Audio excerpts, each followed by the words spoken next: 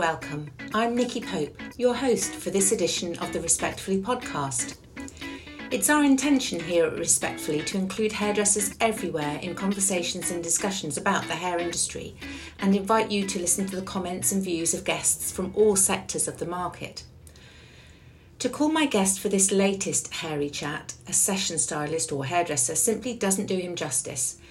Sam McKnight is an influencer, an icon, someone who has helped shape the way hair is perceived and enjoyed by celebrities, designers, the media and the high street. While some might be winding down and looking forward to a more relaxing time in later years, Sam has recently revved up his activity. He's expanded his portfolio of work by bringing out more products in his styling line and taking to work as a judge on the new talent show The Big Blowout. A few days ago, Sam joined me over Zoom to record our chat. I asked him what drives him, how he chooses what adventures to embark upon, and how he copes with the fame of some of his clients and the models he looks after still. It's fascinating stuff. Enjoy. If you want to take a swig of your coffee, do it while I'm talking. I'll take my satin petticoats off. It's funny, most people don't realise how much they fidget, and then when they actually get on this, then they realise. I know. Hello and welcome, Sam McKnight. Lovely to have you with me. Thank you for having me. I can see you sitting in your, obviously, well, are you at home? It looks like you've got a nice garden in the background. I'm at home. Yeah, I'm at home. The garden's still in quite a lot of colour for this time of year. So it's lovely. It's great. Well, anybody who, like me, has a peek at your Instagram on a regular occasion will see your garden features heavily. I think they certainly will, yeah. It's a big part of your story, which we will come to, I know. But just you and I have met on occasion over the years. For anybody listening who hasn't had the pleasure of actually meeting you, I would like to say hello, Sam McKnight. Tell me a little bit about where we find you in the world these days. What is it that you're doing? How do you describe yourself to somebody coming up to you at a party and saying, what do you do? Well, I would try to avoid telling them the truth. Really? Yes, I would try to avoid telling what I do because there's too many questions. It's too much to explain. I mean, if I get pushed, I will say I'm a hairstylist. Do people know you? Do they know your name? Do you think you're famous? Because I think you are, but obviously I'm in the hairdressing and fashion. You're pretty well known in the industry, but outside the industry, no, not really, no. So that's why I can get away saying I'm a hairstylist and kind of leaving it at that. And usually the first question is, oh, where's your salon? And then if you get roped in saying, I don't have one, then this kind of quizzical looks, oh, like, do you drive around in a car? No, I just do photo shoots. And honestly, to be honest, it is just too involved. So I try to keep it brief. Okay. And also it can sound a little bit braggadocious, know, and I don't really like getting into that. I'd rather talk about the garden at a party, to be honest. Have you always been like that? I mean, was there a time, so you jumped fairly soon, I think, into session styling and working with magazines. I know you're Scottish born and moved to London and almost quite quickly moved from the salon. Was it Molton Brown? I think you started. I started actually with Glenby International. I was in Miss Selfridge, I was in Elizabeth Arden, I was in a few other salons, and I ended up at Molton Brown in the late 70s. Right. And was sent from there to do photo shoots, which I completely got addicted to. Because back then it wasn't really a big thing. It was a much more rarefied sort of niche thing. There weren't that many magazines, there weren't that many photo shoots, and actually a few years before my generation, models often did their own hair and makeup. So these hair and makeup artists on photo shoots were a relatively new phenomenon. I think John Frieda was probably one of the first ones before me, and Leonard. So it became a kind of, it wasn't really a big industry, so it wasn't something you kind of thought you could go and do full time. I did. I kind of thought, I could make a full time out of this. But before me, it was, I mean, everyone said when I left the salon, oh, you crazy, you'll never be able to sustain a living just doing that. But I think the timing was great because it was at the beginning of photo shoots and fashion shows becoming less for the industry and more for the general public. So I was there at the beginning of the growth, if you like, you know. I mean, I remember journalists weren't allowed to take pictures at fashion shows, even as the audience. They weren't allowed to take pictures of the clothes. They had to sketch. Yes. I mean, Grace Coddington does amazing sketches because she's from that era of the photographers not being allowed, because the collection was shown 6 months in advance and they were top secret. They weren't shown to the public until they were available in the shops. Yeah. So it was a kind of rarefied, very, very, very niche.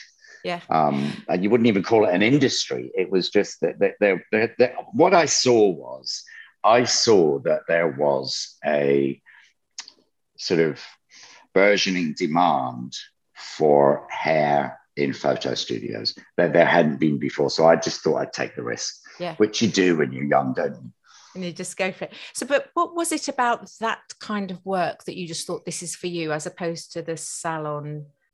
I was fascinated by the collaborative, creative experience. I was fascinated that these models could come in and they didn't, it was what was an eye-opener was they didn't come in off the pages of a magazine. They came in as sort of normal people, you know, into the studio. There's a bunch of people there doing hair, makeup, photography, styling. There weren't that many people. There'd be half a dozen, maybe 7 people on a shoot. And we created these incredible scenarios from almost nothing. And that sort of fantasy element just really appealed to me. I mean, I'd been brought up, don't forget, with, you know, when I was much younger, the Beatles, the Rolling Stones, and then moving on to David Bowie and the kind of that kind of incredible creative music period in the 70s. So that was just really the fashion thing was an extension of that, because Bowie made us all very, very aware of fashion. Yeah, yeah. And I mean, how much is it still the same that you're involved in that creative process? Because I'm aware that perhaps when you're working on a show, you might take a brief from a designer who might sort of give you a brief. This is how I want the hair to look. On a shoot, perhaps there are times when you're more involved that, you know, let's create something from the beginning. Where on the spec do you think it's moved? Do you get more involved or less involved as the years have gone by? Well, sometimes it's all different. I mean, sometimes on a show, you're involved in the creative process from the beginning, like all the amazing color work we've done for Dries Van Noten over the past few years, and all the kind of, but then working for 12 years with Karl Lagerfeld on Chanel and Fendi was much, Karl would sometimes have a very strong idea of the hair look. Yeah. And I knew by his notes and his sort of drawings, I knew whether he wanted me to interpret it exactly like that, or if there was room for, you know, me taking it somewhere else. So it depended on the collection. Sometimes the designer will have a real definite idea of the look he wants to present, the woman, the silhouette, the idea. Yeah. And sometimes they go, well, we're thinking of this, but what do you think? So there's always that collaborative element, because sometimes you'll see it and you'll kind of, quite often what I'll do is we'll get a couple of models in my studio in London and we'll kind of do a few different variations and see where it takes us. And last year for Dries, he sent me the picture of the clothes and I just thought immediately, and the photographer was Raphael Pavarotti, who's very big on color, as is Dries, as is myself. And we went in the studio and one of my team, Eamon, is a fantastic artist. So he hand painted all the patterns and colors of Dries's collection onto hair pieces, which we used. And I mean, there's such utter joy in doing something like that. And then when you're there on the shooting the stills and the film for 2 or 3 days, it sort of goes on another journey and turns into something else. And that there's great pleasure in that. Yeah, how it works. And then when you're on some things like, you know, I don't know, a Tim Walker, or is it important that somebody has the final say? Is there ever that sort of clash of well, I want to do it like this and we should do it like that? Or does it generally work?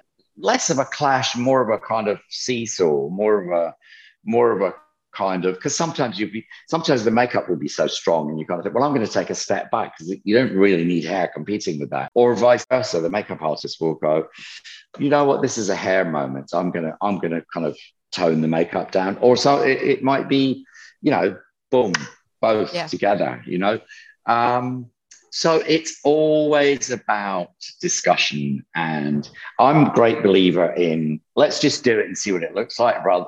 Should we talk about it for an hour, or should we just do it and see what it looks like? Yeah. And maybe it will spark someone to do something else. So your story is also about, if you look at Wikipedia, it talks about you working with celebrities and fame, and you certainly did. And you worked through the sort of 80s and 90s when, the supermodels and then the real sort of the Lady Gagas, people who had really strong images. How much were you interested by this concept of fame and celebrity, which over the decades has evolved, hasn't it, massively? Or was that never part of the attraction for you? Have you always sort of thought that bit doesn't interest me, or was it interesting to see how that evolved? No, that kind of thing never really interested me. I mean, I watch from a very safe distance how fame can really be not a pleasant thing, and I've never ever desired that for myself. No. I'm quite happy. I'm really happy and really thrilled to be well known for what I do. That's great. But as far as that hunger for fame is, I've never really had that. I've seen the damage it can do, when you have to be really, really, really of a certain disposition to handle that really well, Yeah. And I think people can get addicted to it, and it's not all it's cracked up to be. That's for sure. That's for sure. But it never has been. I was watching Blonde last night, the new film about Marilyn Monroe. Yeah. And even back in those days, it was the Judy Garland's stories. It's always been something people hunger for, but very few people can really manage. Well, quite often that massive fame thing is usually there because it's making money for a host of other people. There's a lot of people attached to that, and I don't like a big entourage. I don't like I don't know. I don't like all the trappings of fame, if you like. I don't like. I've seen that from a distance. Obviously, it's not all bad. I mean, I think being famous for something really substantial and something that you're proud of and wearing, it can be a nice thing, I see, but chasing fame is something else, Yeah, and the pressure. You have... And fame is fleeting. So when it's not there, you see, that's when the problems start. So no, I'm good. I think you've always, from my perspective, watching you, being around people and talking about them, and obviously your book came out several years ago, and we know you to have worked with everybody from Princess Diana onwards. I think you've always been you seem to be quite discreet and quite respectful of your relationships, wishing people well on Instagram but not divulging details. It's you're not a gossip in any way. Is that something? Oh well, would you know what we all, I mean, as hairdressers, we all love a bit of gossip. We do. But again, it's that kind of it's having that mutual discretion between hairdresser and client, if you like. It's because the things that are said that you never would. I mean, to be honest, not only they're never repeated, I've forgotten as soon as the next one comes in. Like all of us, you've got an inbuilt kind of filter, haven't you? And it's that kind of mutual psychology that goes on. It's really interesting because some people you get to know really well, some people you don't at all, and that's absolutely fine, because you see people at their most vulnerable with no hair and makeup, 6 o'clock in the morning. I always say every shoot tries to put a camera in the makeup room, and I don't allow it. I mean. Yeah. We will you can have it for 10 minutes when we know that it's there, but we're not. This is the sanctuary, and what goes on in here does not belong outside of this. Do you know what I mean? Yeah. No, it needs so to be it's that kind of, building on trust, isn't it? Yeah. All the way through, Yeah. No, it's really important. But I do think in the last 2 or 3 years, because you've been really seems to have suddenly got, I don't know whether you're drinking Iron Brew in the mornings or something, but suddenly you are everywhere. And you have actually, I've seen you on buses at the Jubilee Parade. You're expanding your own label products. You're now on the TV on the Big Blowout. So let's come up to what you're doing these days. Where's this energy coming from? And has it been a long time in the coming? Well, no, it's a surprise to me, because I would get asked to do all those things before, but I was so enveloped in my sort of fashion shoot world, and that all ended at the beginning of lockdown. That for all of us, it just stopped, and it stopped for a good 6 months. And I had a lot of time to think, which I've never really had before. I've never had 2 weeks off, never mind 6 months like that, And it really was, I had to face myself. And I'm 67 now. And I just, during that 2 years in 2020, in 2020, during that 6 months, this sort of, the veil went up, and I'm thinking, wow, I'm not sure I want to go back to exactly what I was doing before. And I'm happy to do a bit of that, but that is not going to be my complete life, because I'm getting older. I want to experience new things, because I had self-funded my product line. We had done it all myself, and it was very small, very niche, but it was kind of a hobby almost. The sprays, the styling sprays, mostly. Yeah. And they did really well. And during those 6 months, I took the time to develop a whole new range, and to look at it more seriously, look at it as a serious business. And we found investors. We did everything. We took it out of being a hobby into a brand. That's where we took it. And I guess I needed that time of reflection, and because my world was 8 months of travel, 4 months in UK before, and that just flipped, And I just embraced it. I looked at it as this massive opportunity, because I had to really. I didn't have an alternative.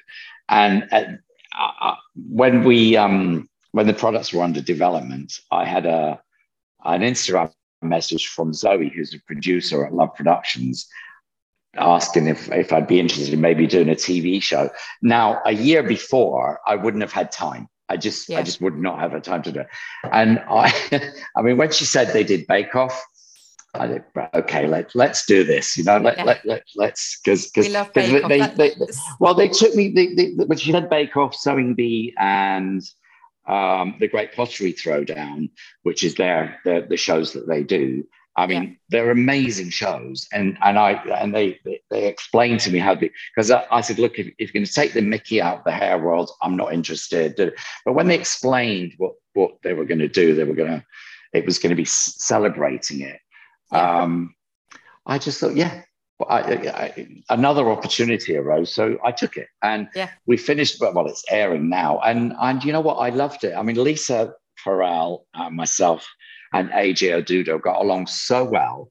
We had such good fun, and the contestants were absolutely lovely. Yeah, they were really funny, and we had a ball. And I thought they were absolutely brilliant. I thought they were great, and I think it would be really nice, a nice kind of light shining on the hairdressing, because there have been TV shows before that really weren't great, and I think they've done this really well. It looks really polished. It's really up. It's it's fun. It's cozy. It's really cozy, isn't it? Yeah, it's really warm. Nice, yeah. So the Big Blowout, as you say, well, how much or were you and Lisa at all involved in the tasks, in deciding the tasks? So the no, I wasn't involved in, and I came in at the end and made it a couple of tweaks, but no, that was all done before. Well, they start with a fairly sort of playful, inventive, go mad with a theme. You know, we've had sheep and birds and peacock feathers and things on the hair, and then it's followed by a task which is much more about commercial hairdressing, working to a brief perhaps for a client and so on. What about the playful, avant-garde, experimental style of things? Is that when you come over as being very enthusiastic, is that something you normally like in hairdressing? Is it a skill we should all have? I'm not sure it's a skill we should all have, but it certainly makes great TV, doesn't it? Yeah. I mean, you couldn't have 8 episodes of blow dries, cut and blow dries. I think there's, and it takes each stylist out of their individual comfort zones, which I think makes for a really good show. And I think they all got so much out of it. And I think a lot of them learned a lot too from each other and from us, because there's a lot of it you don't see. There's a lot of us giving them a lot of advice, welcome or not, that is edited out. So I think, I mean, one of them came up to me at the end and said, thank you so much. I just feel that we've had a 6 weeks incredible masterclass in hairdressing that we would never have had before. And I hadn't even thought of it like that. And that was really touching. That was lovely. Yeah. Well, I think it's incredibly brave of them all to be on it. It's always quite nerve-wracking being on the first of anything. And it was incredibly brave of me to be on it. Well, yes, but I mean, as you say, Love Productions is known for these great shows, so that gives them, in our perception, we expect a lot of them. And obviously, I think I share the wish of a lot of people that it will open up a bit of understanding of what a hairdressing career can bring.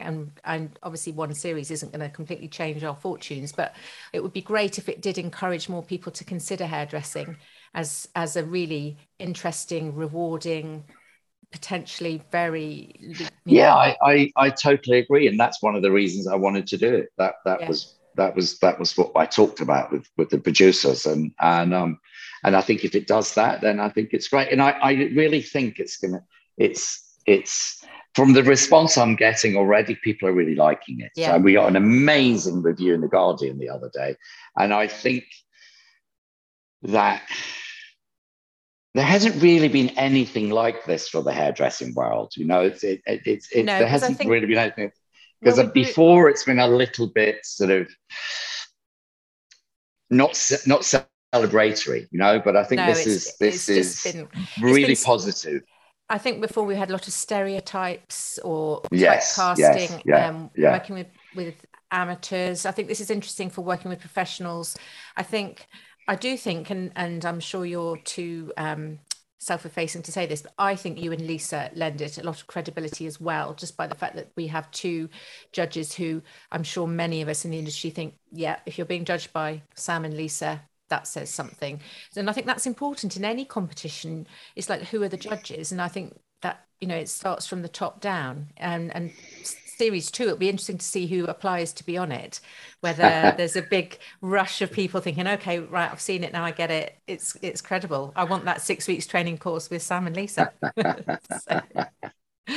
Well, you know what, Lisa and I are very different, and I think that works. I think we have very different approaches of, you know, and I think that's part of the magic of the magic recipe. I think, you know what I mean, that we actually we did really get along, and we laughed a lot as well, and we had our serious moments too, but it was really good fun, and we were really respectful of the kids as well, you know. It was, and there was a nice atmosphere on set all the time, you know. Yeah, and I think it's very brave. It is a risk, let's face it, for somebody who perhaps has, you know, built up a business or built up a reputation, to put yourself out there in front of everybody, your industry peers, your clients. Yes, absolutely. Potential clients. You know, and that comes back a little bit to what we were saying, you know, 10 minutes ago about fame, and how you have to be resilient, or know how you're going to handle that, if you like, you know. Everybody's got an opinion, and by being on a show, you're inviting opinion, aren't you? You really are. But I think these days there's a generation who've grown up on Instagram, on social media that I didn't have. So it's an easier step for them, if you like, because they're already kind of showing themselves. Yeah. So it's a step further than that. Does that make sense? Yes. No, I get that. Is it more interesting for hairdressers to be more multi-skilled, or do you think it's just that they need to just have an awareness of what other skills come into play? I think it's about playing to your own strengths, really. I mean, if you some people are going to be great colorists, some people are going to be great at braiding, some people are going to be great at,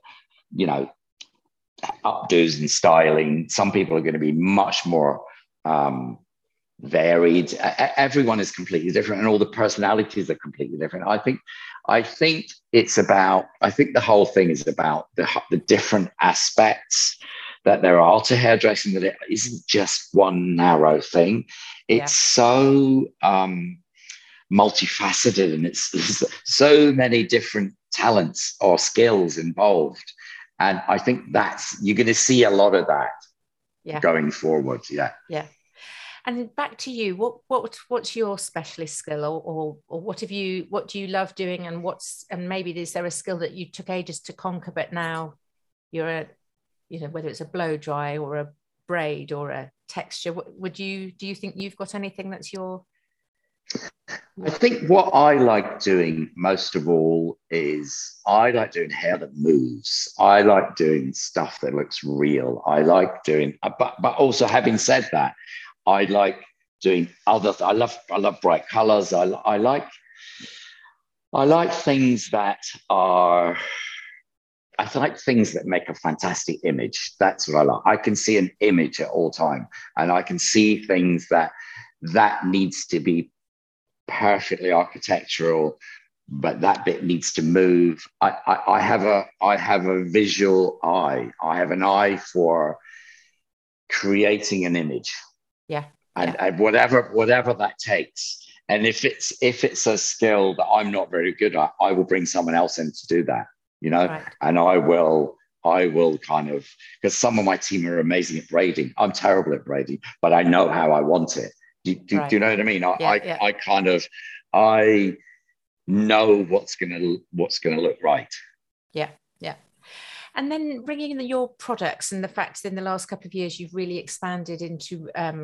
You started off with the sprays, which I know well, and you launched, quite a while ago. But now you've got the care and styling. How do you decide what to make next? Did you sit there and think, right, what would somebody need as an entire kit bag, or did it just move? It's a kit bag. It's what I need to get me through every situation with every hair type. Results need to be gotten very quickly and very easily. Right. So it's about lightweight products that we're not going to have to keep washing the hair to get them out, that we can build. It's hair products for kind of modern life, if you like, Yeah.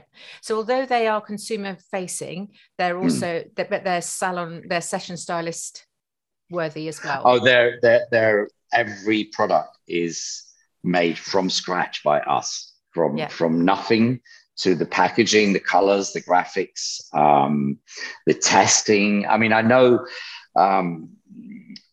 manufacturers and pharmacies like to give you like 3 or 5 goes with the testing. I think for the mask, we had 30 goes with it, so it's just making sure we get it absolutely spot on right. And during the lockdown, we had everything kind of formulated before. And during lockdown, we really thought things through. Our manufacturer went bust, so we had to get a new manufacturer. And while we were doing that, we reformulated everything and made everything vegan, right, and cruelty free. So we kind of, and we're really looking at going forwards. Looking at plastic alternatives, but we're not there yet because it's way too expensive at the moment. Yeah, it's difficult, isn't it? Yeah. Do you have? I listen to Chris Martin on the radio, and because they'd done a tour. This was last year or the year before. They'd done a tour with Coldplay, and it had been touted as the most sustainable tour ever. And actually, when I heard it, and I'm thinking, oh yeah, right. But actually, when I heard him talking, he said, we're not saying we're sustainable. This is a big press thing. What we're trying, we're not getting so many private jets. We're using local people, and the way he made sense. And that's what we're trying to do. Yeah. We're not touting ourselves as a sustainable brand, but we really are trying, Yeah. It's like if everybody did a bit, that's better than some people doing everything. Absolutely. So absolutely. I mean, the plastics are recycled and recyclable. We only think things are only boxed if it's necessary. We are really thinking about it. Yeah. Mindful. Yeah. Mindful. Yeah. And do you have a favorite child in your product family? The happy endings has just been, it's been fantastic. It's so great. It's great on every That's my favorite. Absolutely. We love it. And, funnily enough, the mask has been fantastic this show season, because we did one show where the girls were coming from another show with tons of product in their hair. So we were kind of washing the hair in the sink, and the mask was just a godsend. It was fantastic. It was great. It got because we were doing sort of sleek, shiny hair, and it just performed to the nth degree. It was fantastic. Brilliant. So that's my new baby. Yeah. What's happening now? So we're watching The Big Blowout, but you've finished filming it. Is there going to be a second series, do you know, or do you have to wait till the end? I don't know that. I think we have to wait till the end. I hope there is. That would be amazing. We have more products coming next month. We've got a couple of styling products coming next month. Then we just finished shows, and we have a couple of other projects that we're working on. We're going to be part of an exhibition next year, which is really big. Yeah. And that's going to be really interesting. So we're working on that now. Brilliant. So you're going back to the shows, you're going back to traveling, or have you managed to? Yeah. What I'm doing is I'm not going back doing 20 shows and doing the crazy thing, but we're being much more edited. I'm being much more sensible about it. I just don't have time. We're too busy doing other stuff. And in my old age, I am so happy doing things that I've never done before. I mean, having taken that leap, I'm really excited to do new things and learn new skills. I mean, I learned to be not self-conscious during that period of filming The Big Blowout. I nearly called it The Big Blow Off then. During those few weeks, I really learned to be not so self-conscious in front of a camera. And I would never watch myself or listen to myself usually on anything. And I've watched the first 2 episodes and was very relieved to not be cringing. So at my own voice, Yeah. Good. Oh, well, thank you so much for sharing that with us. Thank you, Nick. Thank you so much. That's great. Thanks for having me. No. Okay. Thank you so much to Sam for joining us. I found that super interesting, and I'm sure you will have done also. If you like what you're listening to, then why not hop over to our library of podcasts recorded over the last 2 or 3 years. You'll find them on Spotify, iTunes, or wherever you regularly find podcasts. And then jump on and rate and review us, as it helps to drive us up the charts and make hairdressing podcasts easier to find. Until next time, goodbye.